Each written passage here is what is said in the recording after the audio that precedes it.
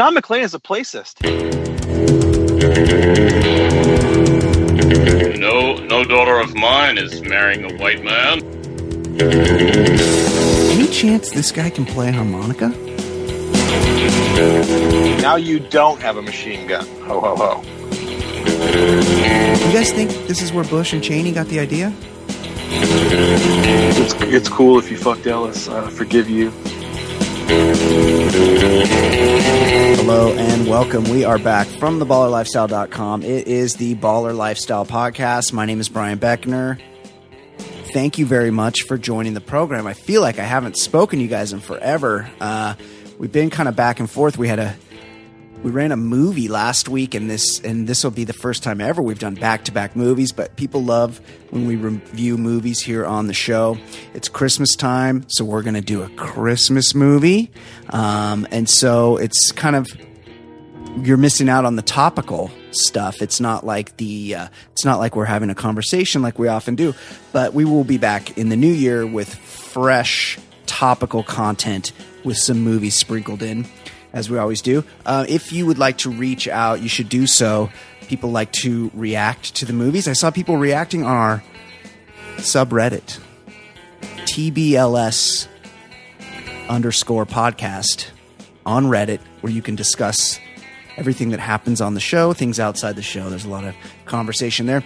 As well, you can reach out via email. It's the most common, popular, effective way to do it, to talk to us. Mailbag at theballerlifestyle.com as well. You can leave us a voicemail.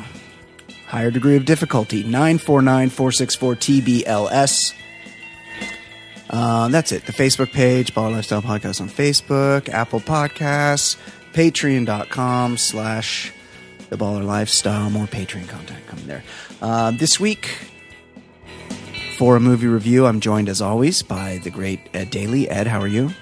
Hey, how's it going? I saw the Reddit page once, and then I've gone back to Reddit and I try to search for it, and it really is like the internet in 1994. I know. It's not. It's like DOS. What the fuck is Reddit? What does it stand for? What is it? I don't know. I thought it was only degenerates, and now that they've taken the porn off Tumblr, two things are going to happen.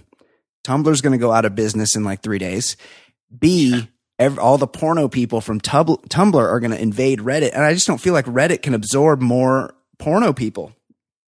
But hey, we got a page there, so I support that. TBLS _podcast. I'm going to send you a link. I'm going to text it to you right now.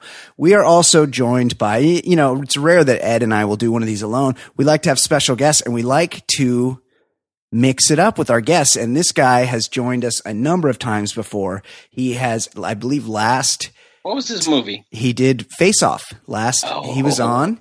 He reviewed Face Off with us. And I've decided, I don't know, we'll make some exceptions, I think. But I think that unless I have people here in the studio, I think that 3 is probably the right number of people to have in 3 different places. It's a triple Skype. It's a high degree of difficulty. There's a lot of talking over each other because we can't see each other. So I think 3 is the magic number. One person who's going to complain about not being on this. Jason Stewart. That's right. But I love Jason, and he'll be back. He'll probably be back. Of course. The Bachelor's starting up next year, so he'll definitely go for that. We are joined by fan favorite Mark the Nomad. Mark, how are you? I'm doing well. Hey, Mark. Hi, guys. Yeah. I want to say I remember from some of the earlier episodes, hashtag long time listener, that you guys used to shit hard on Reddit. So I was shocked to hear that there's a Reddit page, that this was like something that used to be vastly ridiculed on this podcast. Well, I don't even know if I can ridicule our own page, because I saw it once. I just texted it was like, hey, we open it up. I'm going to go check it out. It's reddit.com. And then the capitals matter? There's what is going on? There's with like this? a little R. There's like a little R. I don't know. And then it's TBLS, hell yes, _podcast. And that's our name. I don't know. I don't understand Reddit, but there's a lot of deviants on there. I know that much. There's a lot of deviants, a lot of trolls. I know that. Right? It's like a diet version of like the real butthole of the internet, which I think is 4chan. 4chan. That's a real bad place. But Reddit's like I'm in college now. I'm going to try to chill out a little bit, but still party. That's Reddit. 4chan is nuts. Yeah. Well, we're on Reddit, and I'm excited about that. Okay, so it's Christmas time. We decided to do a Christmas movie, and we decided not only to do a Christmas movie, but we decided to do the ultimate Christmas movie this year.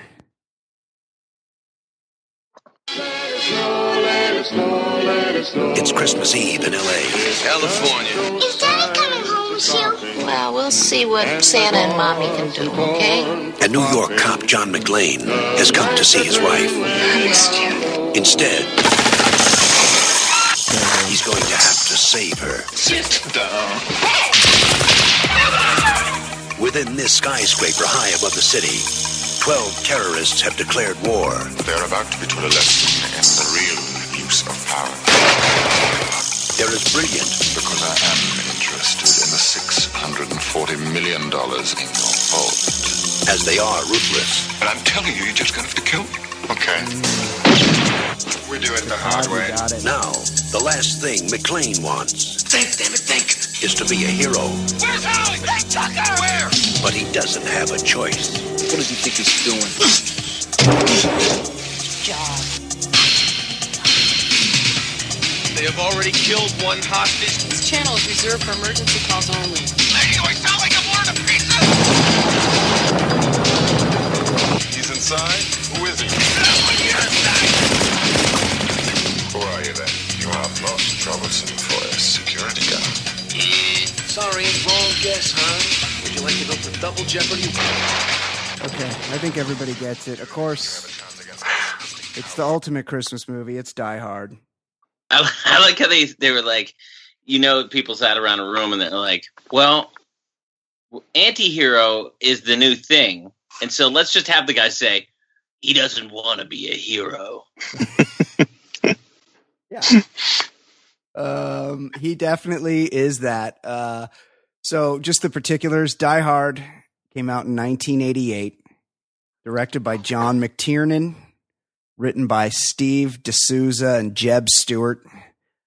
There's a good book, by the way, an oral history of Die Hard. It came out like last year. Can I talk about the book real quick? Yeah, go ahead. Yeah. No, little fun fact for you here. This is not what you're talking about, Ed. Okay. But Die Hard is actually based on a book that I have read called Nothing Lasts Forever. You're talking about the 1979 novel by Roderick Thorpe? Yes. Uh-huh. And a little fun fact is that this was supposed to be a Frank Sinatra movie when it first came out. Frank Sinatra. Yeah, because he played the character in another movie, right? Yes, he played the detective. And then when he turned it down, Burt motherfucking Reynolds was supposed to be the dude. It was supposed to be a Burt Reynolds reboot where he was the dad and Holly is the daughter. And everybody they asked to do it, Warren Beatty, Burt Reynolds, all the old dudes were like, this is not my thing. So they changed the whole script and made it a wife-husband deal instead of his coked-out daughter who was banging Ellis, saving the day. Wow. Yeah. When I get in deep on something, I get in really deep, and I'm very deep in Die Hard lore. Oh, I couldn't imagine. Like the book came out in 1979. Frank Sinatra was probably in his 60s at that point. Like I couldn't imagine him being a cop. Yeah. So come out to the coast, have a few laughs. It made for $28 million, which is actually pretty high budget in the 80s. Die Hard. And Bruce Willis was just moonlighting at this point, right? Yeah. Yeah. Die Hard grossed over more than $140 million theatrically. Turned the summer release. Yeah, despite it being a Christmas movie, I believe it came out in July. The film made Bruce Willis a bona fide fucking movie star. And if you haven't seen it in a while, for good reason. What else? The movie became a franchise. When I invited Mark the Nomad on to review Die Hard. He's like, we're just doing the first one, right? Because I think he thought we were going to do the Justin Long version. Yeah, it's a great flick. I don't know what the problem is. I saw it on a plane once. Die Hard has been named one of the best action and Christmas-themed films ever made. The film ranks number 20 on Empire's 2017 list of the 100 greatest movies of all time. It stars, of course, Bruce Willis, Alan Rickman, Bonnie Bedelia. We'll get to that. It's just, everybody's seen it. It's a fantastic movie. Everybody knows what it is. The plot, if in case you don't know, you just heard it in the trailer. It's Christmas Eve. John McClane's on a plane. He's chatting with a dude. He's going to visit his estranged wife, and shit pops off. Let's talk about the plane. Yeah, So start there. That's how the movie starts. He's on a plane. They just, first of all, the dude next to him, and I know society has gotten less formal. Dude's in a tie and a vest. Well, they're sitting in first. Still, I know. In a vest. Yeah. But they just land in LA. They just flew for 6 hours from, JFK or LaGuardia to LA. And as they're landing, they're on the ground. The guy's like, nervous about flying. I thought that was a little weird too. I got a trick that's gonna help you get over this. Like, well, buddy, we're on the ground again. They've been sitting together for an entire cross-country flight. Like, they've shared meals. They're watching movies together, and all of a sudden he decides to give him some advice about flying. We're here. Like, I could have used that like 2.5, 3 hours ago. And also, his advice is like, if you're nervous about flying, yeah, 2 hours later when you get to your final destination. Yeah, but his not only are they there, but his advice is, if you're nervous about flying, after you get off the flight, walk around with your shoes off and make knuckles with your toes. What? Or make fists with your toes. I do appreciate telling people to not take off their shoes on the flight, because those people are monsters. That's a good point. And I feel like they reached out to Joe Piscopo, and he was like, I can't do that part. Because that was like his body double sitting next to him. And I'm like, is that Joe Piscopo? It did kind of look like Joe Piscopo. He does have a Joe body. He has the Piscopo. same hair. Yes. Same cadence. I'm like, is that this dude? Yes. And you know Eddie Murphy. There's a lot of there's a lot of pre 9/11 things going on that you notice in this movie. Specifically, Bruce Willis is packing on the flight. He gets up to get his bag, and he's armed. I'm pretty sure that wasn't even allowed in 1988. Yeah, loose. Yeah, but then again, post 9/11, I told you about the time I was at a Dodger playoff game, and the guy goes, when there was a fight in our section, he goes, "Don't worry," and he just shows me his gun. I was like, well, that kind of makes me worried. I went to a game with a cop once who was off duty, and he's like, and he had his gun, and he's like, "Oh yeah, they like it. They like it when we're armed." And I'm like, "Oh, okay." And then he showed his badge, and he got us all free beers. So he gets off the flight, and he heads straight to Nakatomi Tower to the Christmas party. He gets picked up in a one more thing. When he's getting off the flight, he pulls the doesn't he pull the bear out? I mean, the he's germs, it's in the overhead. Loose. I mean, he couldn't even put a plastic bag around that thing. Yeah, or check it, put it in his bag and check it. His daughter's gonna develop some horrible shit from getting that bear. It always drives me crazy when people are carrying loose shit on the plane. When they just have like a grocery bag with a couple items in it, like get a backpack. Those plastic bins they just soak up all the germs. You imagine if you were going to put like your carry-on bag in and you popped open and that giant bear was there, and you'd be like, "There's no more room." And when he's at the baggage claim, he just whips out a heater and is just blowing smoke. He blowing smoke on top of the bear.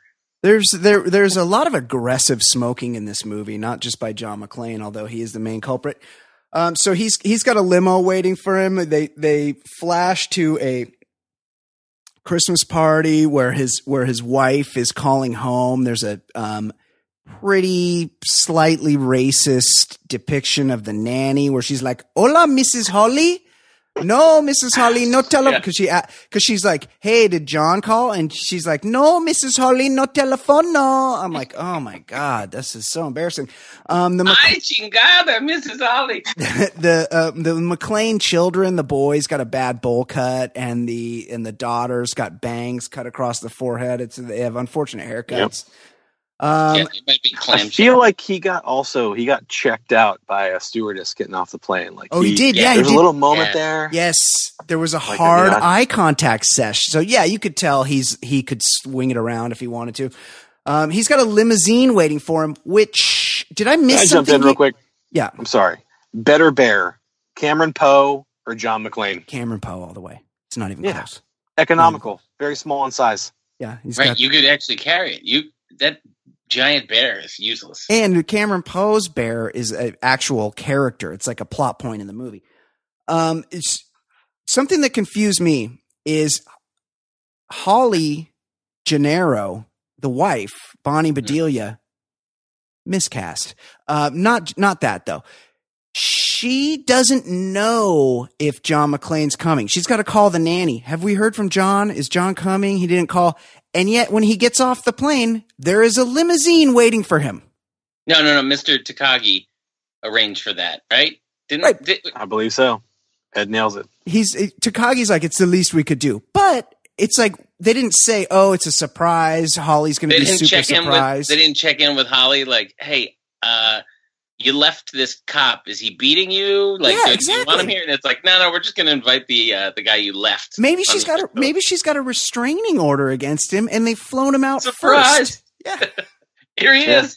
And she changed her last name. And then they go to the office, and right away, Ellis, played by isn't the actor Hart Bachner or something like that? But anyway, Ellis immediately is raising Me Too red flags.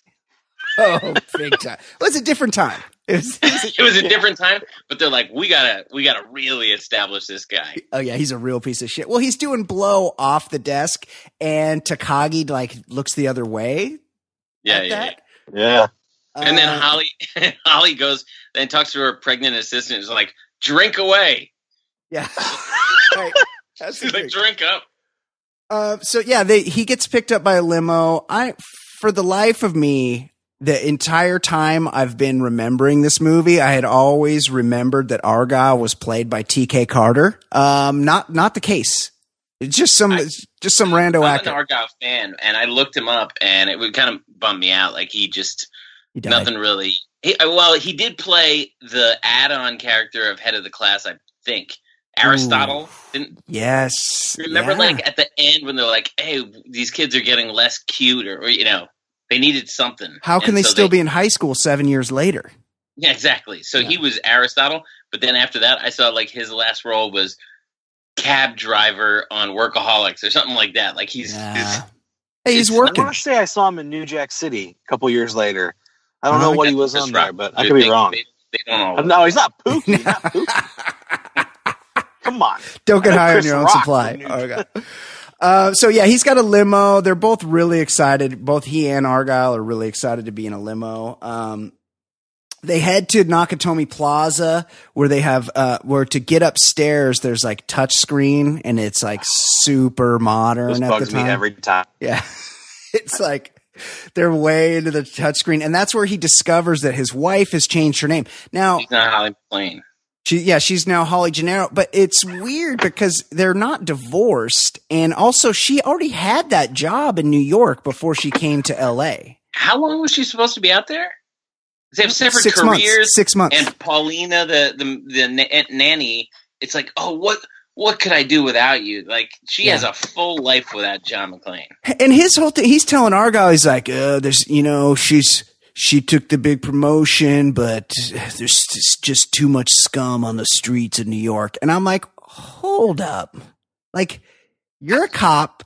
You're not getting rich being a cop. You can be a cop anywhere. And your fucking wife gets some big time job where she's a director at some big ass company that just looking at that Christmas party. She's getting paid if she's an executive there. She's getting paid. Although I will say this, budget cuts at Nakatomi Corp. Like, why is the Christmas party at the actual office? Typically, and why is it on Christmas Eve? Also, why is it on Christmas Eve? The whole building's empty because people are home with their families, and it's 5:40 in the evening, and everyone's being forced to chill out at Nakatomi Industries. Huge good point, because nobody else is there. But he goes through that whole thing trying to search for his wife and the maiden name, and then at the end, the guy goes, "Oh yeah, they're on the 30th floor. They're the only ones in the building. Yeah. The only ones here." The guy like fish around, and there's only one just group go of up people to 30. There. Just like you're looking for your wife at you're looking for somebody at Nakatomi, right? The 30th floor. They're the only people here, right? Who are you here for? Oh yeah, let me search the directory. Everyone's just upstairs in that one room. Just go upstairs. Yeah, no, exactly. You're going to the party. Find out the hard way that your wife has decided she hates your name. Changed your name, yeah. So McClane hits the party. It's Christmas Eve. Ellis is doing yayo off Holly's desk. Like Ellis is some big time deal maker. Does he have his own office? Like are you just that comfortable doing blow in somebody else's office? I gotta jump back to something too. Yep. When he gets to the party, and even in the airport, John McClane is a placist. He makes fun of California like 3 times. Like, he does. California. He just rags on your state, man. It's bullshit. California. Oh, trust me, I noticed. He says it a whole bunch of times, and it's rude. It's fucked.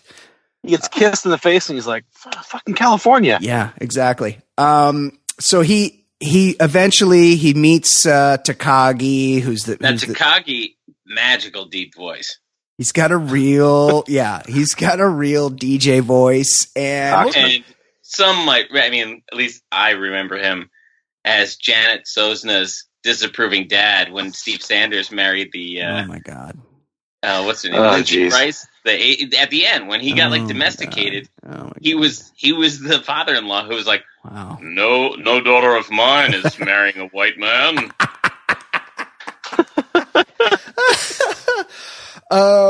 So the party's going on, and so at first McClane's there and he doesn't see Holly anywhere, and then eventually they meet eyes and they sort of have a moment together. But let's be honest, like Bruce Willis is at the top of his game. He is a dime piece. He's got to be a decade younger than Bonnie Bedelia. Bonnie Bedelia is just like how many, I know this wasn't a big movie when they made it, but how many people had to turn down this role before they settled on Bonnie Bedelia? Did that strike you guys as odd? She had heat at this time. She played Harrison Ford's wife. Yeah. Like she was the murderer. Presumed innocent. Yeah. My buddy Jake ruined it for me. Yeah. Bastard. Yeah. I read the book. I'm not sure what the Bonnie Bedelia hates for, man. I mean, like, I remember when I was a kid watching this movie, that was like one of my first real exposures to like actual real cleavage. I was like, whoa, check that out. She goes Bonnie Bedelia? Yeah, in that movie. She's like, by the end of it, she's basically like her shirt's been ripped off. You're like, wow. Yeah. As the night's gone on, she's struggling with her blouse. I mean, it might be that she's just the only one left. So weirdly, John asks if there's somewhere he can wash up. That's like a weird question. And then he goes and he gets down to a wife beater at a company party. Yeah. And then he's being kind of a little bitch. Like he's in there, Bonnie's talking. She's like, hey. So she's like, where you staying? And he's like, oh, Sergeant Cottrell, he retired and he's living out in Ramona, which is a place. This is kind of confusing because she's like, you mean Pomona? And I would have been like, oh, Ramona. That's where they have the Apple Festival down there near San Diego. And, so there's some confusion there. But then she's like, hey, you can stay at the house and maybe fuck me a couple times if you want, for old time's sake. And, man, how is it not discussed at all? I know. It's weird. Of course he's going to stay with his wife. And how about when they're having the discussion, just a random couple spills in like it's a house party that they're going to go at it. Yeah, they end up fucking in the next office. Yeah, let's go bang on Holly McClane's desk. Oh, sorry, Holly, you're here. Yeah, we'll find another couch. So, and then John's just being a little bitch. He's like, "Oh, you should have never left." Like, what? She's got this fucking great job. Like, what is wrong with you? Yeah, she won the deal. Like, are you looking around, bro? Like, yeah, it's life's her going office pretty is well. probably nicer than your house. She's a director, and they want her to make a speech. Like, she's basically gonna be CEO. She's on the fast track. She's Takagi's number 2, I think. Yeah, exactly. What was she doing in New York? How did you go for what was she doing? She was running the East Coast. Right, exactly. So things are going well for her, and this John McClane, he fucking wants her to just stay and be miserable in some row house in Queens while he's fucking being a cop. Like, talk about just a selfish me first type of guy. Now we're introduced. So they're all up at the party, and all of a sudden something's happening down on the ground level. We get a look at Sundown from Top Gun. Yes, he cruises in. He's talking about the Lakers. He's like, I'm not saying that having a black guy talk about the Lakers as he walked in. It was the 80s and the Lakers were a big deal, but he's like, AC to Worthy, back to Worthy. And then he does that thing where he slips out of the way, and all the Aryans that show up with Gruber, they just start fucking murdering people. They're just like shooting the security guards. It seems like you don't need to be slick with all the Lakers misdirection. Right, if you're just going to kill them. They just kill everybody. Yeah. They kill all the security guards. I gotta stop right there. Yep. There's a guy by the elevator who probably didn't need to be flashbanged before he was shot. He's just chilling there. He doesn't look armed, but he's like, oh, look, it's flashbang. Like, this is complete overkill to take this dude out. Also, I've always thought that. Also, they murdered his. Yeah, they didn't flashbang the guy at the front desk. Because if you're working security at a desk of an office building, you're not prepared for a guy to just point a gun at you and shoot you. And if you have $640 million in bearer bonds in the vault for some reason, plus some ancient samurai armor, you might want to think about just spoiler. Maybe a little more than a couple of ex-cons standing down at the front, like guys that couldn't catch on at the fort. Maybe they took a disability and they had to leave the force. They were pulling desk duty.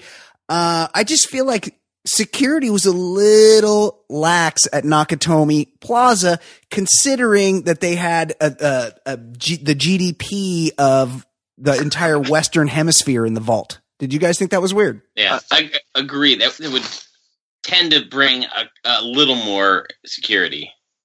Yeah, I feel like also I can defer to you. Cool rings guy, Brian. I'll defer to you. Yes. I will defer to you. Is this like a rough neighborhood? Century City? Is this like a bad part of town? I was there this summer. It's the Fox headquarters. Yeah, it's just fine. It's just a regular building. And then John's upstairs. He's doing that thing with his feet while the security guards are getting murdered downstairs. He's barefoot. He wants to get over being nervous about the flight, even though he's there, has had a full marriage discussion with his wife. Now he's going to get over the flight. And he's like, this is kind of working. Like, he's an idiot. He's doing the thing with his feet. People are getting murdered downstairs. And John's just totally cool with Argyle waiting forever. Like, Argyle pulls up and drops him off. He's like, hey, you know where you're going? Costs money. Yeah, and he's like, you know what? He's probably thinking it's on Takagi. What do I give a fuck? Yeah, he's like, I'm not sure. He's like, hey, I'll tell you what. I'll fucking wait downstairs and talk on the car phone and be really excited about it. And meanwhile, John's upstairs, and he's had enough time. Like, Bonnie Bedelia's already said, hey, you can cruise to my place. And he calls down, and he's like, yo, Argyle, wait longer. Like, kind of rude, right? For a guy that's supposed to be an everyman, he's just going to have this guy wait all night he's like, I haven't decided what I'm doing yet, so just hang out down there on the car phone. And also, how did Holly get to work? Yeah. If he's going home with her, what does he need Argyle for? Right. Argyle is a shitty employee. Like, he makes it very clear this is his first limo. He's the most lovable part of the movie. This is my first time. And within hours of his first real shift, he's like, I'm just going to go in the basement and chill. They think I'm going to Vegas. I don't give a shit. Like, I'm going to hang out. Whatever you need. I don't care about this job. But he's super excited to be on the phone in a car. Like, he's like, I'm cool. I'm just going to talk down here on the phone. 87? That was cool. That was a big fucking novelty. Pretty cool, yeah. So Hans Gruber's team disables all the elevator all the elevators, they like show him hitting the touch screens, Sundown's like taking care of all of it. And then, but they disable all the elevators. And then what does Hans Gruber and his team immediately do? Get on an elevator and head to the top floor, to the 30th floor. And one of those terrorists, watching it this time, he really stood out to me. One is super femme. The one with the long hair, Carl Hungus, not the blonde. I think I know you're talking about long brown hair. Yeah, brown hair. It was like teased and everything. He was super femme. Yeah, could have been the Lost Boys. So the Krauts show up to the Nakatomi Christmas party, and they're immediately terrorizing the office. For some reason, they walk into a place where they know no one is armed. And they immediately start unloading clips of machine guns into the air for no reason. Especially Vigo the Carpathian. He's particularly unloading clip after clip into the air. They're just blasting away for no reason. Meanwhile, good guy with a gun in the washroom, John McClane is there. He's in a position to end the threat immediately. He's a cop. He's got training. What does he do? He goes straight for the exit. Runs right out the fucking back door. And instead of going down where the help is, he goes up. And then he starts staring. He looks at some chick undressed in the window across the way. Yeah. That's the first thing that catches his eye. Because you're like, oh, should he? Is he going to try to get her attention? Because he's like, think, McClane, think. He's not doing much thinking. He's just saying. First of all, you didn't put on your shoes. Yeah, no shoes. He's in a construction zone. Construction site. There's probably a lot of nails and screws on the floor, whatnot, glass. Then Gruber introduces himself, and he's looking for Takagi. And there's like 4 Japanese guys there, and he's like scanning the room as if the blonde guy with the mustache is Takagi. Meanwhile, knows every detail about Takagi's life. Born 1932, interned at Manzanar, went to Stanford. Your dad was a postman. Like worked your way up from the mailroom. Profiles usually come with a picture. Yeah, he's like you got 5 kids. He knows everything about him except what he looks like because he's never seen a picture. I don't want to make generalizations, but I have a feeling half of the non-speaking executives were also non-speaking executives in Gung Ho. Could be. They looked a little familiar. So Gruber pulls, and really it cannot be understated. I found myself, even though I was watching this on a bootlegged version on my computer, stunned at the performance of Alan Rickman. I really feel love every time I watch this. It's crazy. Like this movie. This is his first movie. Yeah, he just does not get enough credit. He is so fucking good, and he's really, because it's really a pretty pedestrian movie. Otherwise, he really makes this thing go as the bad guy. He announces he wants the bearer bonds. He pulls Takagi aside and he's like, "Look, give me the codes. I know they're in the vault." And Takagi's like, "That's not going to do you any good. There's 7 vaults or whatever. By the time you get in, they're going to change the codes." And he's like, "Look, give me the code or I'm going to kill you. I'm going to count to 3. And if I get to 4, I'm going to kill you." And Takagi's like, "I don't know." Like he's playing coy. What's in it for Takagi to withhold the code? Just fucking tell him. Exactly. I mean, these guys, they're fucking terrorists. They got machine guns. I would be like, here are the last 3. Like let me give you the rotation. Yes. Yesterday it was this. You know what? It is today. Take my car. Yes. Take my car. Nobody will notice. If you just take the money and take my car and leave. Let me open this shit for you. Like, can I get you a champagne? All good. Like, just don't murder me. And because I've seen you blasting machine guns in my office, no worries. I'll open the fucking vaults. But like, Takagi has to be a hero. And what happens? He ends up getting fucking murdered. Just not less than 5 minutes ago. And father of 4. And like, you know what? These bearer bonds are far more important than my family.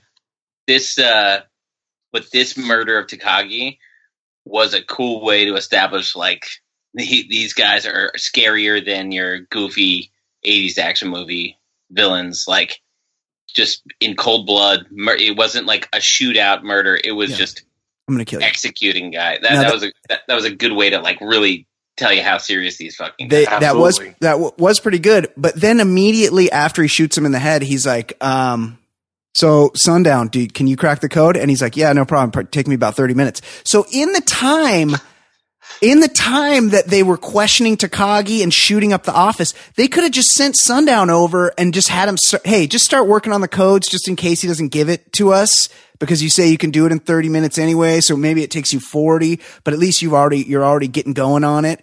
We'll see if Takagi can give it to us. And if we got to murder him, fine. But just, you're the code cracker guy. So just go ahead and get started on that. I thought that was kind of weird. One of the things about this movie that I love is like in really intense moments like that, when he's clearly threatening to kill him and you're like, okay, there's like this crazy standoff. Right in the middle of that, Carl and Sundown are like, I told you, like they have a side bet that he wasn't going to tell him. Yes. And it's those little they keep moments. It light. Yes. Yeah. They're like, and then right after he blows his head off, he just hands him casually $20. Like, yeah, you win. You win the bet. He blew his head off. Yeah, these guys don't fuck around. Like, this is crime is their business. So meanwhile, McClane's up in a construction He's under the table. zone. No. He's like in the room next door, I think. Yeah. So he sees them murder Takagi, and he's like, "Holy fuck, I can't." These guys aren't fucking around. Then he like makes some noise, like escaping out of the room, and so they're like, "What the fuck was that?" And they like go looking for him, but they can't find him because he's running around barefoot on the construction floors upstairs. If he's an NYPD, if he's a cop, I get it's jarring that you didn't expect your wife's boss to be murdered. Yeah. But like, these guys are, it's not like he's in small town USA. He's an NYPD guy. Like, he should know not to be making a big fuss when there's a standoff going on. Like, he's very sloppy police work. Yeah. And he's got the drop on him. Like, they're sitting there interviewing Takagi. Just come in and start blasting. You're a good guy with a gun. You should be they should be a gold standard police force, in terms of training and everything and what they see on a daily basis. And he just completely panics and makes noise and isn't wearing shoes. Well, there's a lot of sloppy behavior. He probably and he hasn't had a drink yet at the party. He probably wouldn't have had a problem if Gruber had been down on the street selling Lucy's. Like, he would have easily been able to chokehold him to death. No problem, but this is a lot of cases. That's the Rock. Staten Island's a different animal. So, not to go back to the book, but we talked about Rickman being cast as Gruber. So it could have gone so much worse, because in the book, the guy's name is Gruber, but it's Big Tony. Like, imagine how Big Tony Gruber gone if the bad guy, if they were like, okay, we got to stick with Big Tony. Think about the piece of shit they would have cast for Big Tony Gruber. Yes. Now I've got your wife. So Takagi, give me the codes or I'll blow your fucking brains out. So Joe Pesci. McClane's upstairs, and I think they send up Carl Hungus's brother with the serial killer glasses. They're like, no one ever gets sent out with a partner in this gang. They send him up there. They're like, hey, go see what's going on. And McClane is able to kill Carl Hungus's brother, but then it's like a roll down the steps and snaps his neck. Yeah. He breaks his neck. Cool death. But then, it's very cool death. But then, for some reason, he puts him in the elevator and sends him down as a taunt to Hans Gruber. It's a fun taunt, but not good for. It would be much better for your position and everything if you just can't get in touch with Hungus's brother. Yeah, you don't know where he is. Right, they're not completely aware that they have an enemy to deal with at this moment. But then he's like, "Oh yeah, you do. Look, I'm here because he writes a taunt in blood on Carl Hungus's sweatshirt." Now, maybe it comes up at the end, but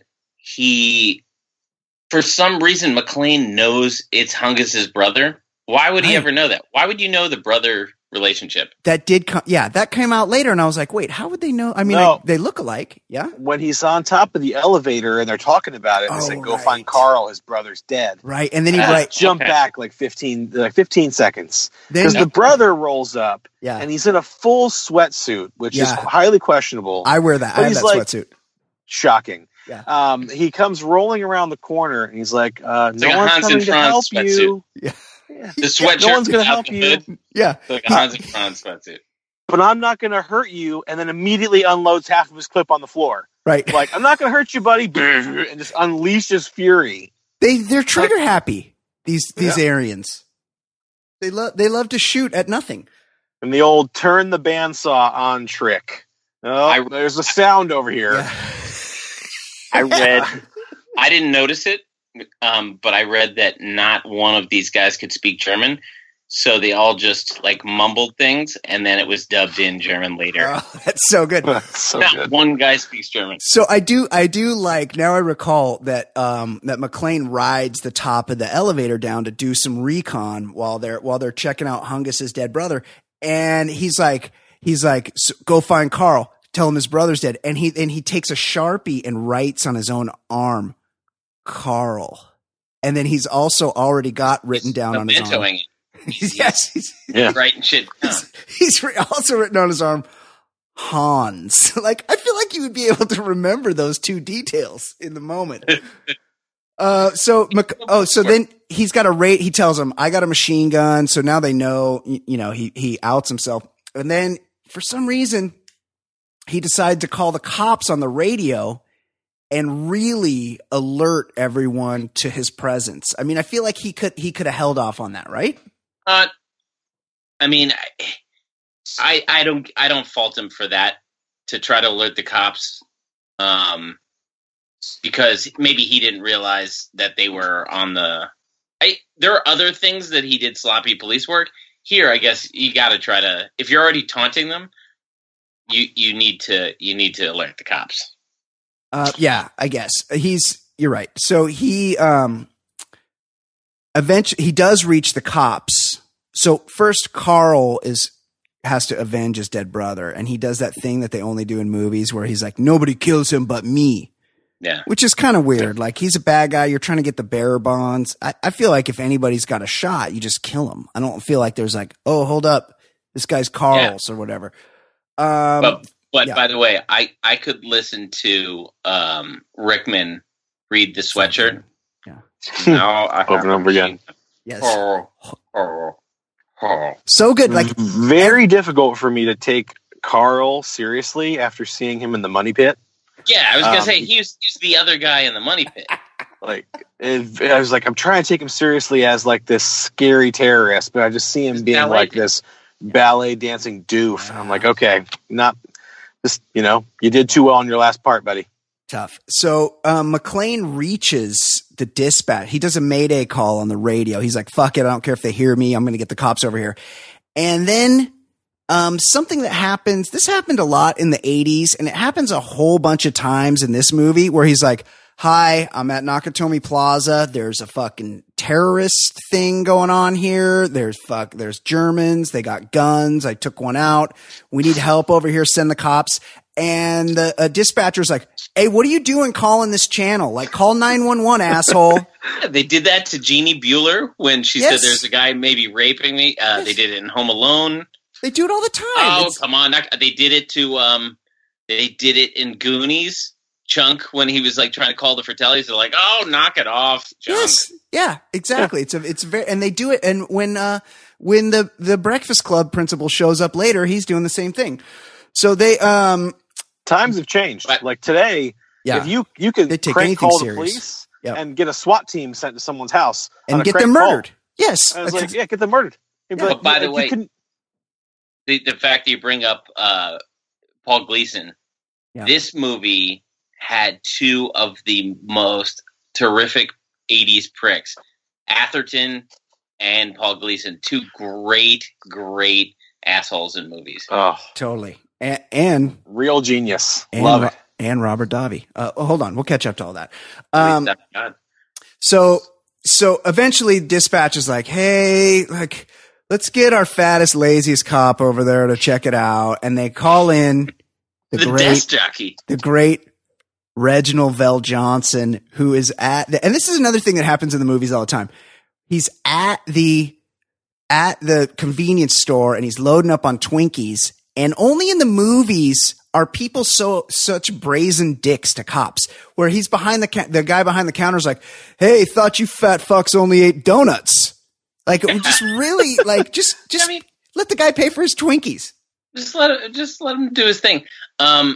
Also, one time I was in Vegas with some buddies, and it was like the hangover morning after, and we're just trying to gear up to go back out there, and we're flipping around, and there were like 4 movies in a row. Turner and Hooch. Reginald VelJohnson, he played the cop in Ghostbusters in like just the one jail cell scene.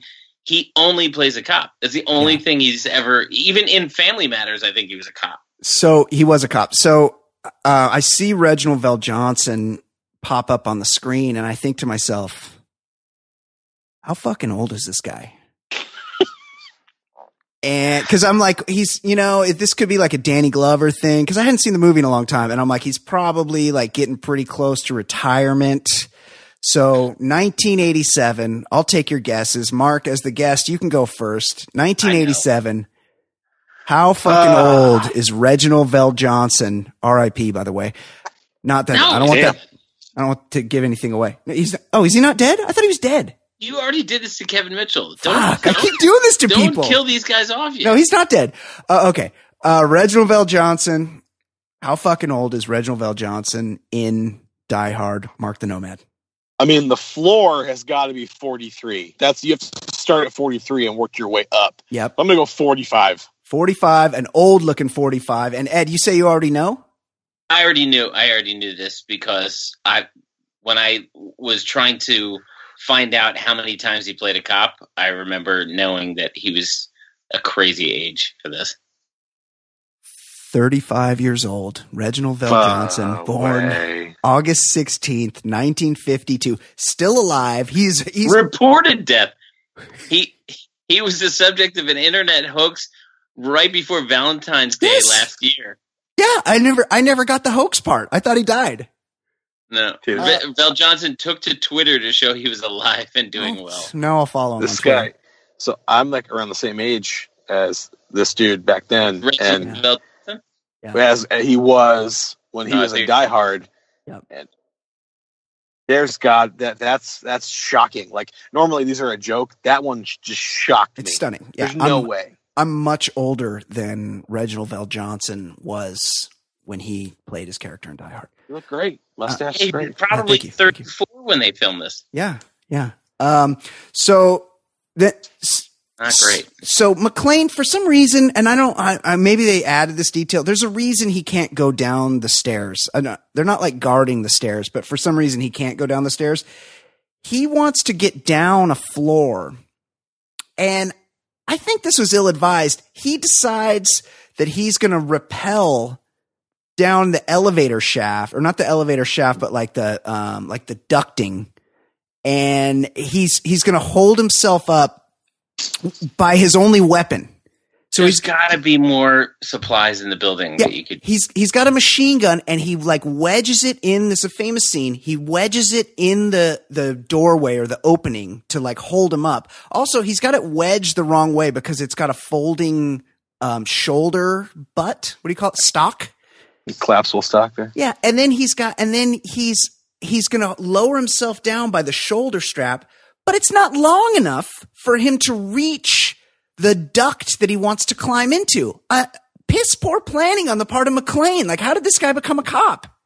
Only part of the movie that I felt like I realized he jumps off a building at one point. Yes, that with a fire hose is more believable than him. Like when it snaps and he literally falls. Catches. Yeah, the fire hose is way more believable than that catch. 100%. You're dead. That's the end of the movie right there. He's dead. Yeah. But first you separate your shoulder before dying. But also, you leave your fucking machine gun behind. Like you need. Now you don't have a machine gun. Yeah, you know. Ho, ho, ho. Hey, I no longer have a machine gun. Ho ho ho. So he's in the air duct, and for some reason, Carl Hungus knows that. And so Carl Hungus machine guns the air duct because these guys, they're not like trying to save ammunition.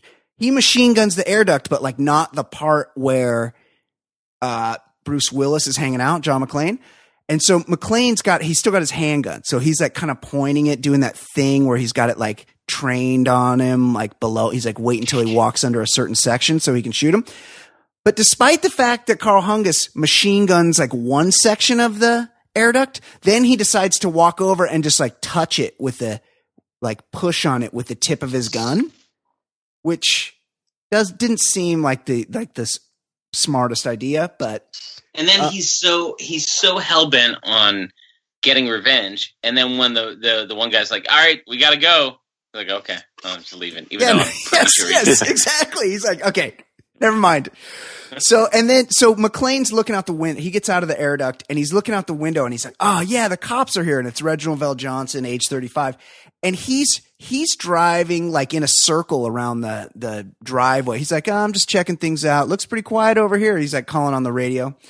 And this is a very common joke from the 80s that I'm glad made it in this movie, because Bruce Willis looks out the window and sees him driving in circles, and he's like, "Who's driving this car? Stevie Wonder?" Oh. Get it? Because Stevie Wonder's blind. So allegedly. Hey, do not be a truther there. That's true. Stevie Wonder. Because he caught a mic stand once. Everybody's got theories. Fuck you all. I love Stevie. He walked off stage one time by himself, no problem. How dare you? He just wasn't led. He was led out to the stage, and then the thing ended. He just walked right off. Both of you were truthers. Anyway, he's so then McClane is like he's encounters some two more bad guys, and one guy's like on top of a table, and McClane's under the table, and there's some witty banter, and McClane shoots the guy through the table, and he utters the famous line, "Welcome to the party, pal," which is pretty good. Well, the welcome to the party, pal was when he almost murdered Reginald VelJohnson. Oh, right. Yeah, that's right. Yeah. Like he threw the dead body out the window. He knew for sure the dead body was not going to crush the driver. He was like a foot away. Yeah. Well, I mean, just the fact that he was able to land it on the vehicle was pretty impressive. Like dead weight, like lining up, throwing a body off a building. Always confused me here because McClane clearly chucks the dead body, but then someone immediately sprays his car with 1,000,000 bullets. Is that McClane also shooting him? Or do they go, "Oh, our friend just got dropped out of a building. Let's unload everything we have into this cop so maybe the cops won't notice their guy's dead." Like, yeah, right. They literally still have to check in, right? I mean, yeah, he's got to check in at some point. I was wondering about that. But then the guys who would, but it must be McClane, because the guys who were on the roof, those are the guys who ran down and he killed. Yeah. There were two guys on the roof. When they heard him trying to smash the window, they went down. So McClane is not only almost crushing him, he's shooting at him.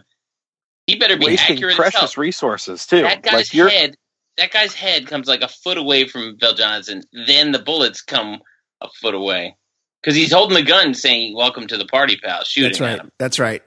So then, Argyle's just still talking on the phone. I get why they do. I get why they do this, but McClane starts a dialogue with Hans Gruber that continues through quite a bit of the movie via the radio, where he's basically like slowly giving him tidbits. Like Hans Gruber is very clearly trying to get information, where he's like, "Pretty good for a security guard," and John McClane's like, "Try again, pal." Like, just let him think you're a security guard. You're like, "Yeah, I'm working my shift," or "You got me." Like, it's weird that he wants to give him details.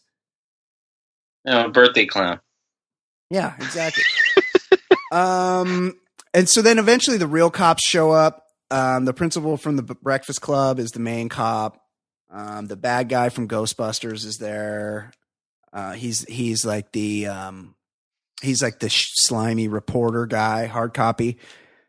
And then the cops, they're not really taking shit seriously. Like Reginald VelJohnson's like, "Hey, I'm 35 and we got a good guy in there and he's giving us intel."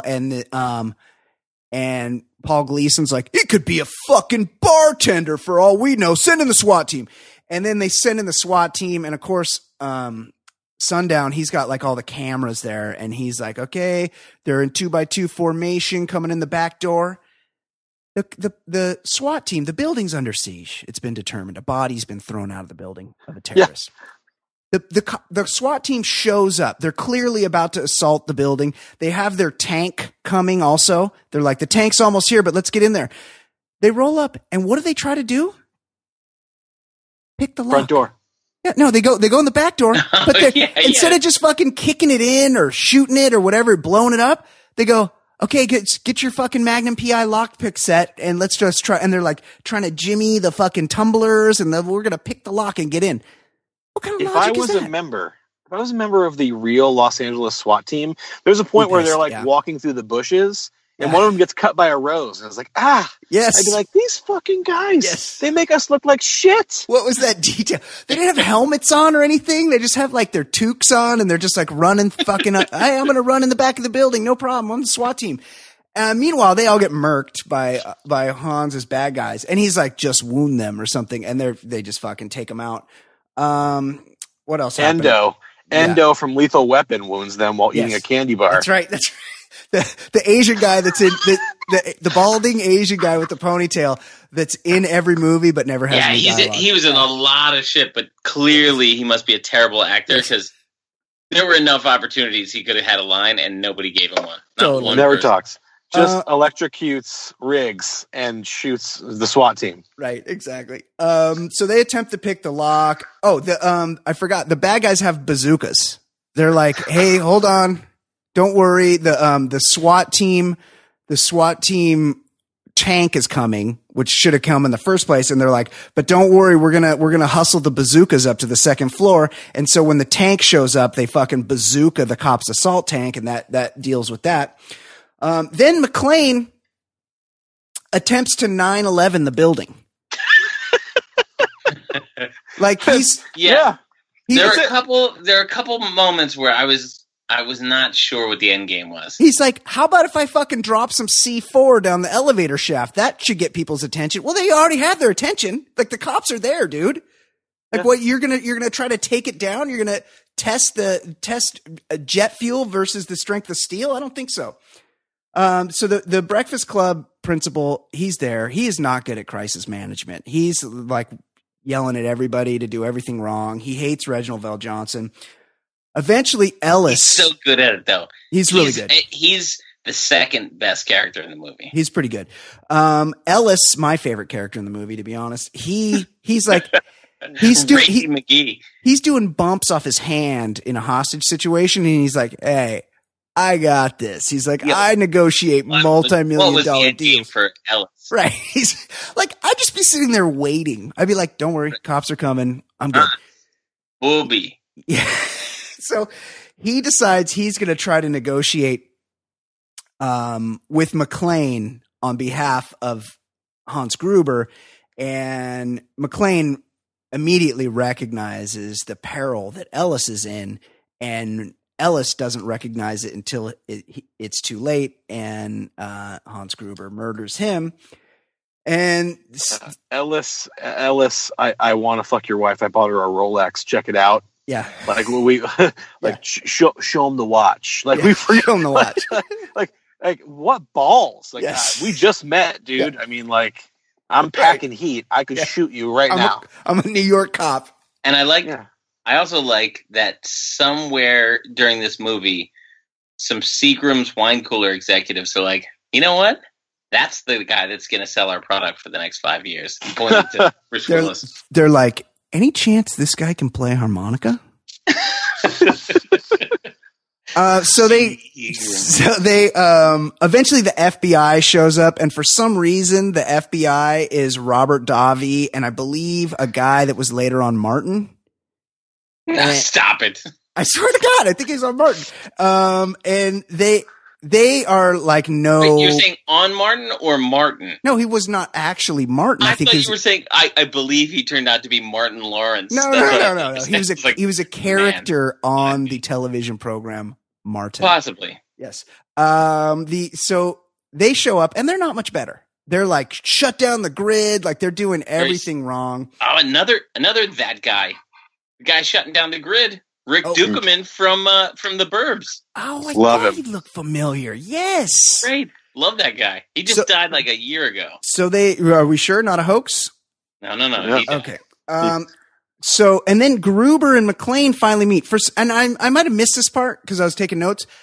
How does Gruber end up on the construction floor on the roof where McClane's hanging out? What's his whole plan goes to shit if he doesn't have his detonators. Oh, right. And McClane has them.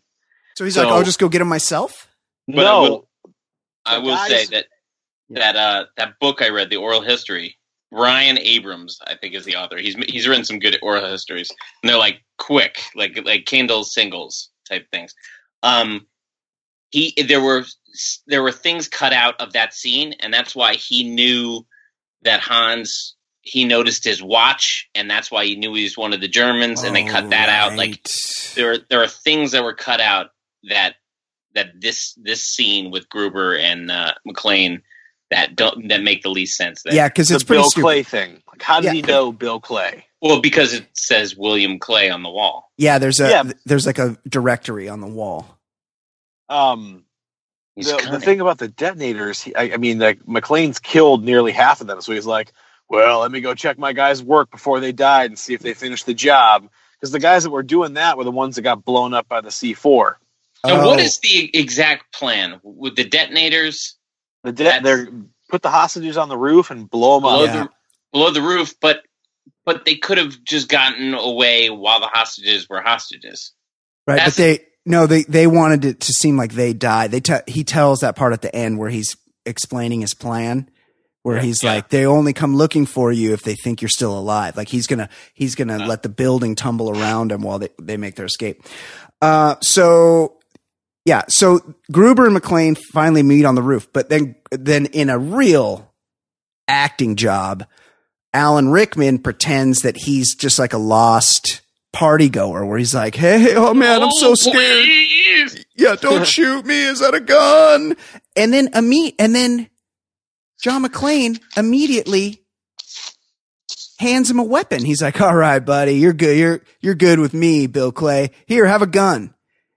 And it's just a weird turn. And I guess that makes sense that parts were cut out that make it confusing, but he gives him a gun and then Gruber he turns his back to him, and then Gruber, like, you see him in shadow behind him, point the gun at McClane. And I feel like he would have just pulled the trigger at this point. He's clearly not shy about killing people. But then he like calls down and starts speaking in German to his guys on the radio. He does pull the trigger. Oh, he does, but not right away. But he had emptied the clip. Right, not right away. And then they have an interaction, and then he goes to pull the trigger, and McClane. I feel like he would have been able to feel by the weight. I don't know. I'm not a good guy with a gun like these guys. Seasoned murderer probably would be like, right. Yeah, he would have known there were bullets in it. But anyway, they have that interaction, and then Ghostbusters guy, I can't remember that guy's name. Atherton. I don't know the reporter's name. He gets all McClane's info. Like he's got his hard copy stringers out there, and they get all McClane's info, and they go. And he goes all INS on the. Trump's America. Racist. And also just one of his coworkers. I mean, you were supposed to find him funny. I loved the dumb anchor. Oh yeah, at the station where Harold, the Helsinki, Stockholm syndrome, and he's like Stockholm, Denmark, or something like that. Try to sound smart, and they're like, no, you dummy. We get a lot of Goonies connections in this movie. You got the mom from Goonies as the reporter. You have one of the Fratellis as the FBI agent. I mean, this movie's ripe with Goonies. Yes. So Carl Hungus is still pissed, and then we get a weird, and this is kind of like the Goonies, Why I Hate Christmas story. McClane and Reginald VelJohnson are just chatting, because that's what you do when you're on an open line. You're just hanging out talking, and he's like, "So, why you jockeying that desk, fat ass, and eating Twinkies?" And Reginald VelJohnson's like, "Well, actually, I murdered a child." And that's a little awkward, right? Did we need that story? It was awkward, and also, like, he's his ally. Yeah. Why would you be like, "Hey, why are you working a desk?" So maybe life didn't work out the way the guy planned, but like, what are you doing here? Yeah, trying to shame your only ally here? Is there time? This is a hostage situation. Should we be making small talk on the radio? Maybe not bust balls when I'm the only one trying to get you out of there alive, buddy. Yeah, don't make me tell him my innermost secrets. Yeah, Paul Gleason is up my ass every move we make here, and you're making it harder for me to like you. Exactly. So yeah, then Robert Davi shows up. Did we have the shoot the glass scene? Did that already happen? Shoot the glass. That's right after the whole Bill Clay thing. That's the shoot the glass scene. Yeah. Oh, right, because he notices his feet. Oh, right. Yeah. He noticed it. Yeah, he's got dirty ass feet. I'm sure Ed loved that part. So Robert Davi, Big Johnson is tells the guy from the Burbs to lose the grid or lose your job. And I feel like shut it down. Yeah, he doesn't work for him. Like you're not my boss. I'm in a union, dude. Like I got 20 years in. Like you can't fire me. You're an FBI agent. You're not my boss. Yeah. Like I can get my Teamsters down here in 5 minutes and have my job back. Like, what are you talking about? But your ass red tape. They shut off the grid, which is of course exactly what Sundown wanted him to do. And they get right in, which opens the vault. And then, McClane has a message for his wife. What a fucking pussy. He's like, hey, and it's not like a short message. He's like, hey, Reginald VelJohnson, listen, I want you to tell my wife something. You got a pen? And he's like, just tell her that I loved her and she was special to me, and maybe it didn't all work out and I should have been more supportive back in the day. And on my bachelor party, I fucked a hooker and I never told her about that. And really, like, I'm not positive that second kid with the bowl cut is ours. Jerked off to her sister. It's like a long explanation. And I didn't see Reginald VelJohnson making notes. So it's cool if you fucked Ellis. I forgive you. So, Ghostbusters guy shows up at Holly Gennaro's house and threatens to call immigration, Trump's America, to get her to let him talk to the kids, which is insane. He's like, talk in the camera, kids. I don't feel like that's very ethical. And then McClane also, at that same time, McClane realizes that Gruber's whole plan is to blow up the building, which I got to ask. You guys think this is where Bush and Cheney got the idea?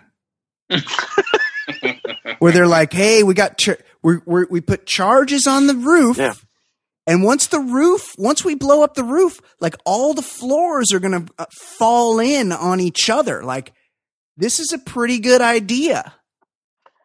And when they shut down the power, that's when they immediately get into the vault, right? Yes, right. And it opens in that vault. I also noticed there were like paintings. Like it looked like there was a Degas over, the ballerina guy.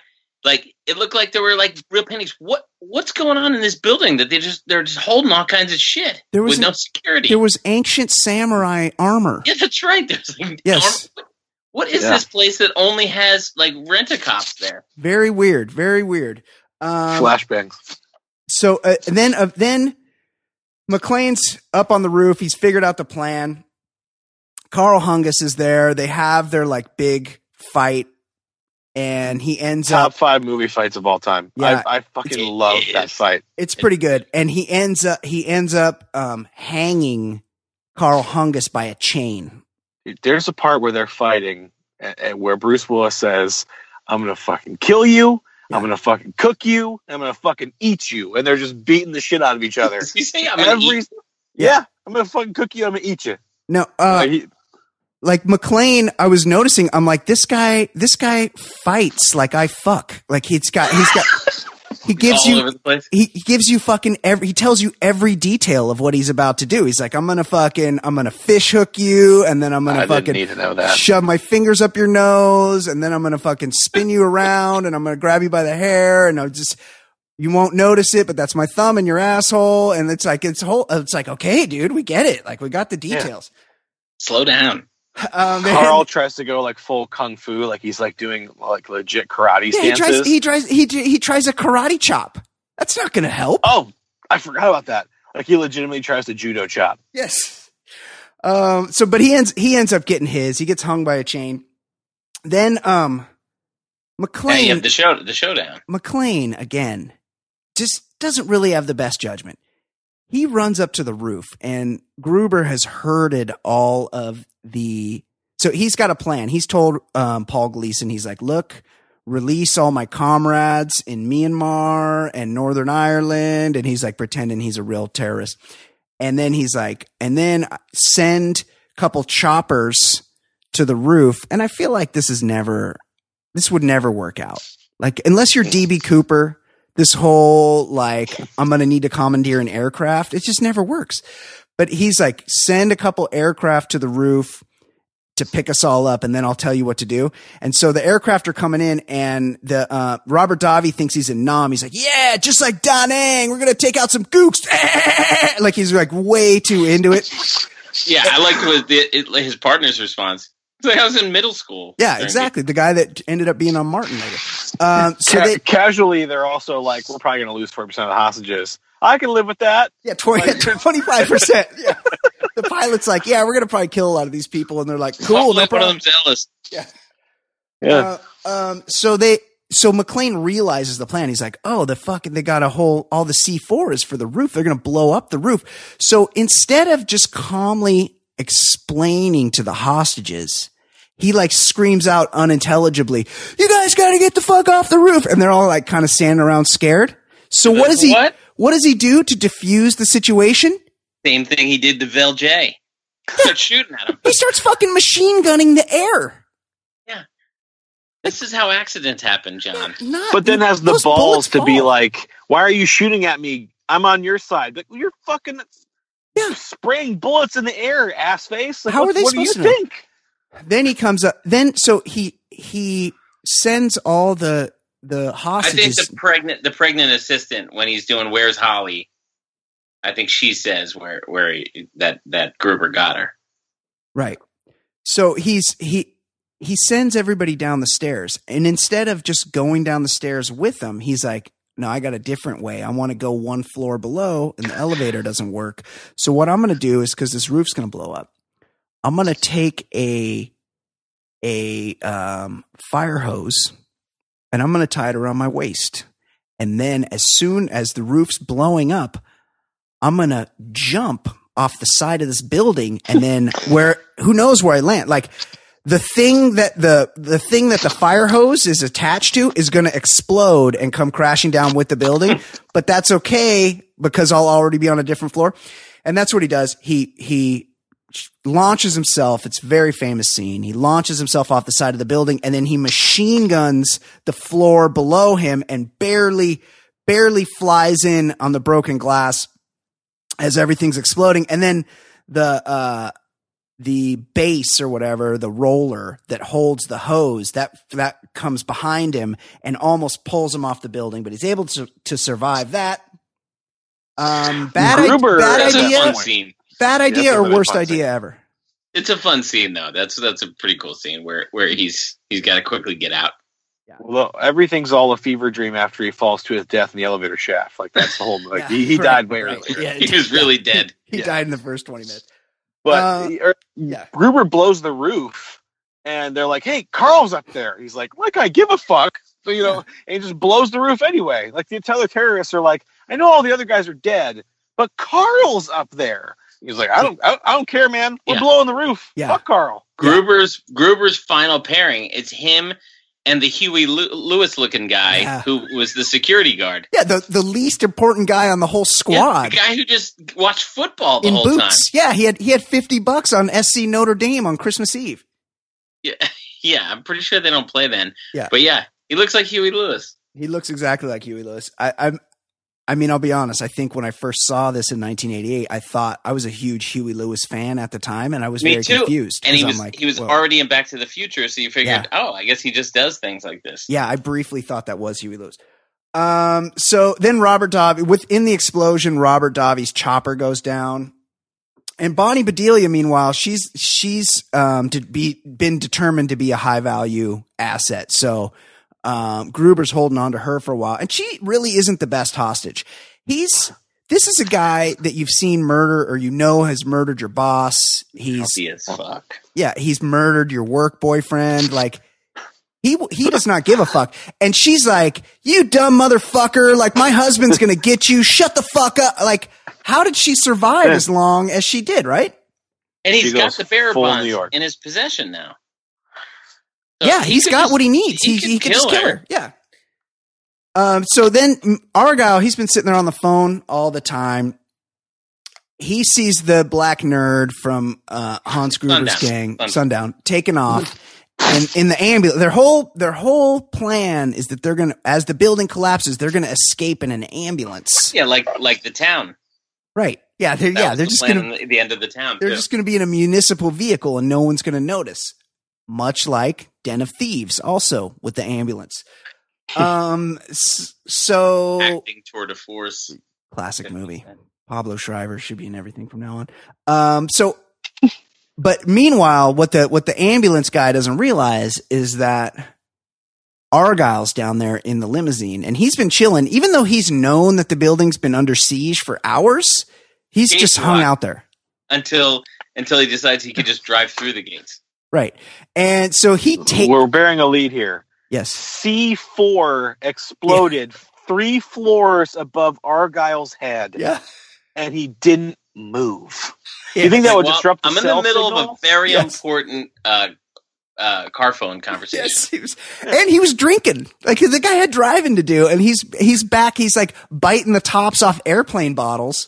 Yeah. Playing Bobby Brown's greatest hits. Yes.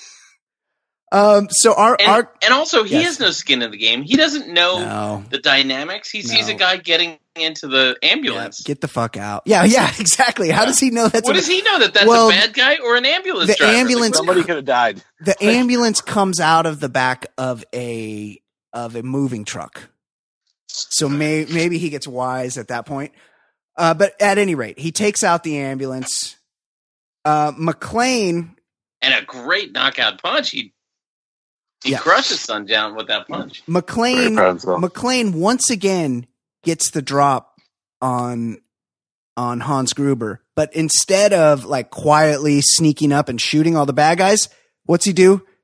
He immediately announces his presence. "Hey, Gruber, I'm right here." Yeah, and he's looking like shit too. Like, this time he's so dirty, man. Yeah, so dirty and bloody, and he just looks bad. And so. Of course, Gruber's got his wife there, Holly, and he's Gruber's got his wife, but Huey Lewis could easily just shoot him right here. Yep. This always drives me crazy when there's 2 against 1. Like Huey Lewis is just watching. Maybe it is Huey Lewis, and he only wants to sing "I Want a New Drug." He wanted a new drug. He was thinking about the next drug that he wasn't thinking about killing McClane. So So McClane does, and this is, I mean, when you're 12, 13 years old and this movie comes out, and you're seeing it in the theater, and the fucking hero has a gun with 2 bullets in it, and he's fucking got it taped to his back. I'm engorged right now just thinking about it because it is so badass. He's like, "Put down the gun, McClane," and he's like, "All right, you got me." Well, he wouldn't have got you if you just hadn't announced your presence right away, but he puts down his machine gun and he puts the hands up like, "Hey," like, "All right, my hands are up. You got me." Meanwhile, Hans Gruber could just murder him right there. He's inclined to murder people. Like it's not hard for him to kill. He did not bat an eye with Ellis or Takagi. Yeah, and meanwhile, and they didn't try to kill him. Carl Hungus is on his own team and he doesn't give a fuck. Meanwhile, he doesn't kill McClane, and that's to his own detriment because McClane, despite not shooting lots of people that he should have shot, immediately becomes the fucking bullseye master. Annie Oakley. He pulls the taped gun behind his shoulder. He takes out Huey Lewis with a fucking gunshot right to the forehead, and he takes out Hans Gruber, and Hans Gruber stumbles back and he's falling out the window and he's holding on to Holly Gennaro's arm. And what is the grip that he has on her wrist? watch. But that Ellis's Rolex. That new Rolex she got for closing all those deals. Show them the watch. Since they moved to LA. But 6 months of deal closings. Yeah, the watch doesn't hold him. And in one of maybe the greatest fucking bad guy death scene ever, Hans Gruber falls away off the building to his death, although he was already shot. So I read this several times, so maybe you know, but the deal was they really had him drop 25 feet onto one of those big. Fuck that. Yeah, like as an actor, 25 feet. That's 2.5 stories. Yeah, as an actor, it's like, can you just drop me 5 feet and then like CGI it? So what they did is they said, we're going to drop you on the count of 3, and they said 1 and just let him go. Oh, that is so he'd look more surprised. He's really scared in that scene. I feel like they do that a lot in movies. I feel like I've heard that about other movies where they trick the actor, which is fucked. Poor guy. He was the best part of the movie. It's his first movie ever. And the director just totally fucks with his trust. Yeah. John McTiernan, bad guy. When the Huey Lewis guy takes a bullet to the head, that's probably the most satisfying moment for me, just for like a continuity person. Like earlier in the movie, he's like, I'm watching USC Notre Dame and I got $20 on these assholes. Like Christmas Eve, college football season's been over for weeks. This is the 80s. Like when he dies, I was excited. A better move would have been if they said, "Yeah, I'm betting on the Bluebonnet Bowl or the Hawaii Bowl." Because I mean, you're not Holiday Bowl. Yeah, whatever's going on in the '80s, the Cherry Bowl in those days. But like, it would not be 2 premier programs. They're not playing on New Year's Eve, right? Christmas Eve. It was USC Hawaii. Notre Dame. I mean, I've watched the last couple of years after the kids go to bed, like. I've watched Hawaii Bowl. Like that's what's on. Your lesser bowl games pop off around Christmas time. Everyone knows that. That's the problem. Is these guys that make these movies, these guys grew up nerds. Like they know shit about sports. Yeah, they're not fucking real men like we are that know about sports and shit and tough shit. I had to say that part, that little nugget for the sports podcaster record. I had to say it. That's right. I appreciate that. Anything else you want to add? Mark the Nomad from via because you read so at the end of the book, is it as good as the book? No, Die Hard. This is the situation where the movie far surpasses the book. The book's crazy. Not great. Yeah, and Holly Gennaro in the book is in on it, and she literally gets ripped out the window and falls to her death with Hans. Shut up, Tony. She dies. Yeah, wow. She's in on the robbery. She's in on it. That would have been just like her character in Presumed Innocent. Yeah, and that's like the real book for The Natural. He strikes out. Like the real book is terrible. Better. Yeah, that's the test audience was probably like, "What the fuck?" Yeah, they had to shoot 2. Yeah, best line in the movie is when Hans Gruber's falling and he's like, "Hope that's not a hostage." Like that was so good, so good. That is probably my second favorite line is when Gruber's talking to Sundown and he's like, "It's Christmas, Theo. It's the time of miracles." When he's trying to. I love the he's so the SWAT team guy. Send in the car. Like just the way he says it. So I rewind that scene just to hear that guy say "send in the car." There are so many good lines in this movie. They just pop up like almost every scene. There's a memorable note that you're like, "Oh yeah, I forgot that." It's definitely worth watching. There was the one action scene we haven't addressed. How did Hungus, fresh off his murder he was hung. And logjam, and like he was hung, and he was hung like 20 feet in the air. Yes, and then he shows back up, and was not like. Yeah, I mean, he didn't break his legs. He was able to walk out and try and get off a shot, or almost get off a shot. Yeah, and his face is all, like he looks all burned, like Freddy Krueger. Like he looks like an undead serial killer when he shows back up, like a slasher movie villain, like Jason without the mask, Jason Voorhees. Reginald VelJohnson commits his first murder since killing that little boy. Right, that's right. Yes. So now he's at 50% of innocent deaths. And then almost plugs Argyle. Like he turns on him when Argyle blows out the door. That's right. he would have dropped it down to 33%. Yeah, of justified. Yeah, so that is like the redemption story of the movie. Reginald VelJohnson emerges not only a baby killer, like he's a baby killer and an adult killer. Only half of your deaths are babies, right? 50%. Yeah.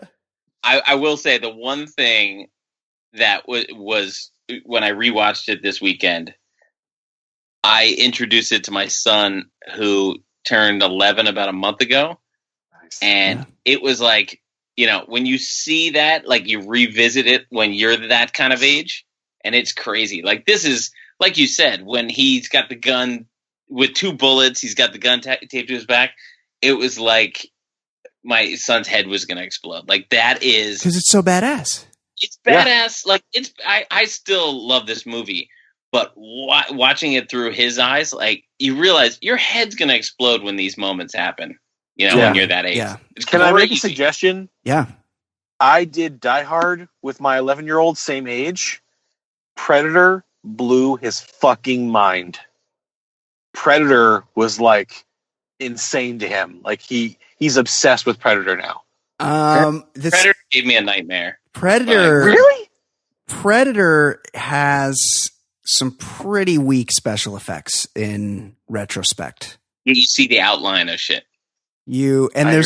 I watched it it was on not that long ago, and I was watching it with my kid. But at the same time, 11-year-olds are pretty fucking dumb. Carl Weathers and Bill Duke had like a real easy shot. I can't believe I'm getting into this right now. They had a couple real easy shots at Predator because they had machine guns themselves, and Predator was like, Weathers fucked up. Yeah, Predator was just standing on a branch, and they could totally see him, and they're like, okay, I'm going to go around. I'm going to sneak around the other side and flank him. And it's like, just shoot him right there. He's right there. He's right there. Just shoot. This is the first time we've actually laid eyes on him the whole time. He's right there. Just shoot. Predator fact. The helicopter pilot that rescues Arnie and the chick and whoever else was there, also the Predator. Oh, shit. Dual role. Wow. Yeah. Mind blown on that one. Guy. Okay, guys. Really appreciate it. Anything else? Anybody have anything to add? Well, I was just looking at the IMDb. Yeah. And the fact that I read that none of the guys spoke German. One of the terrorists' name was Wilhelm von Homburg. How the fuck do you not know German? Bullshit. That's bullshit. And also, Little Johnson.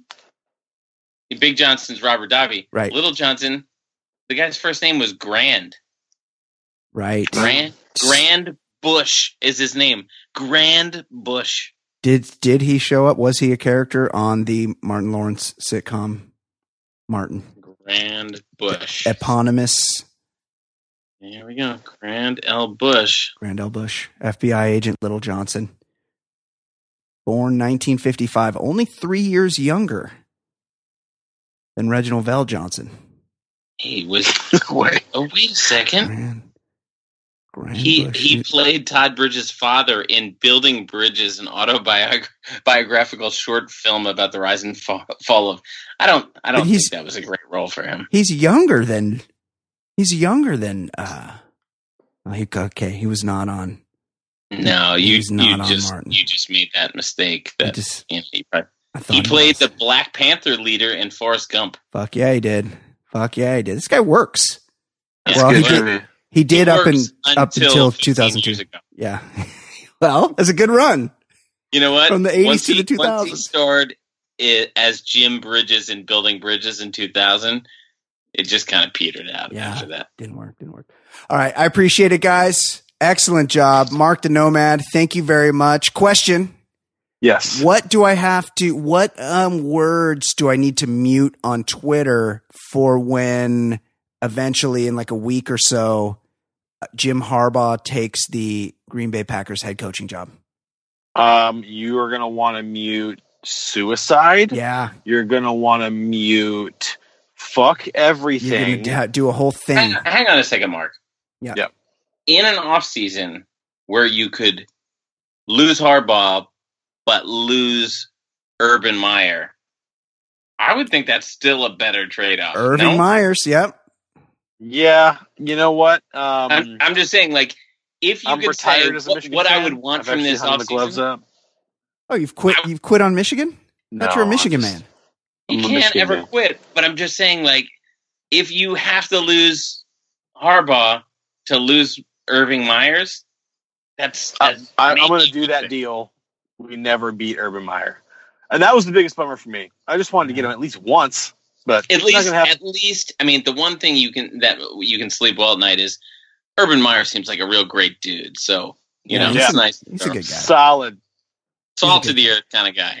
Salt to the earth. All right, excellent job. This is the last show of the year. Yeah, we'll get to Patreon. We didn't say yippee-ki-yay the whole fucking time. Yeah, yippee-ki-yay, motherfucker.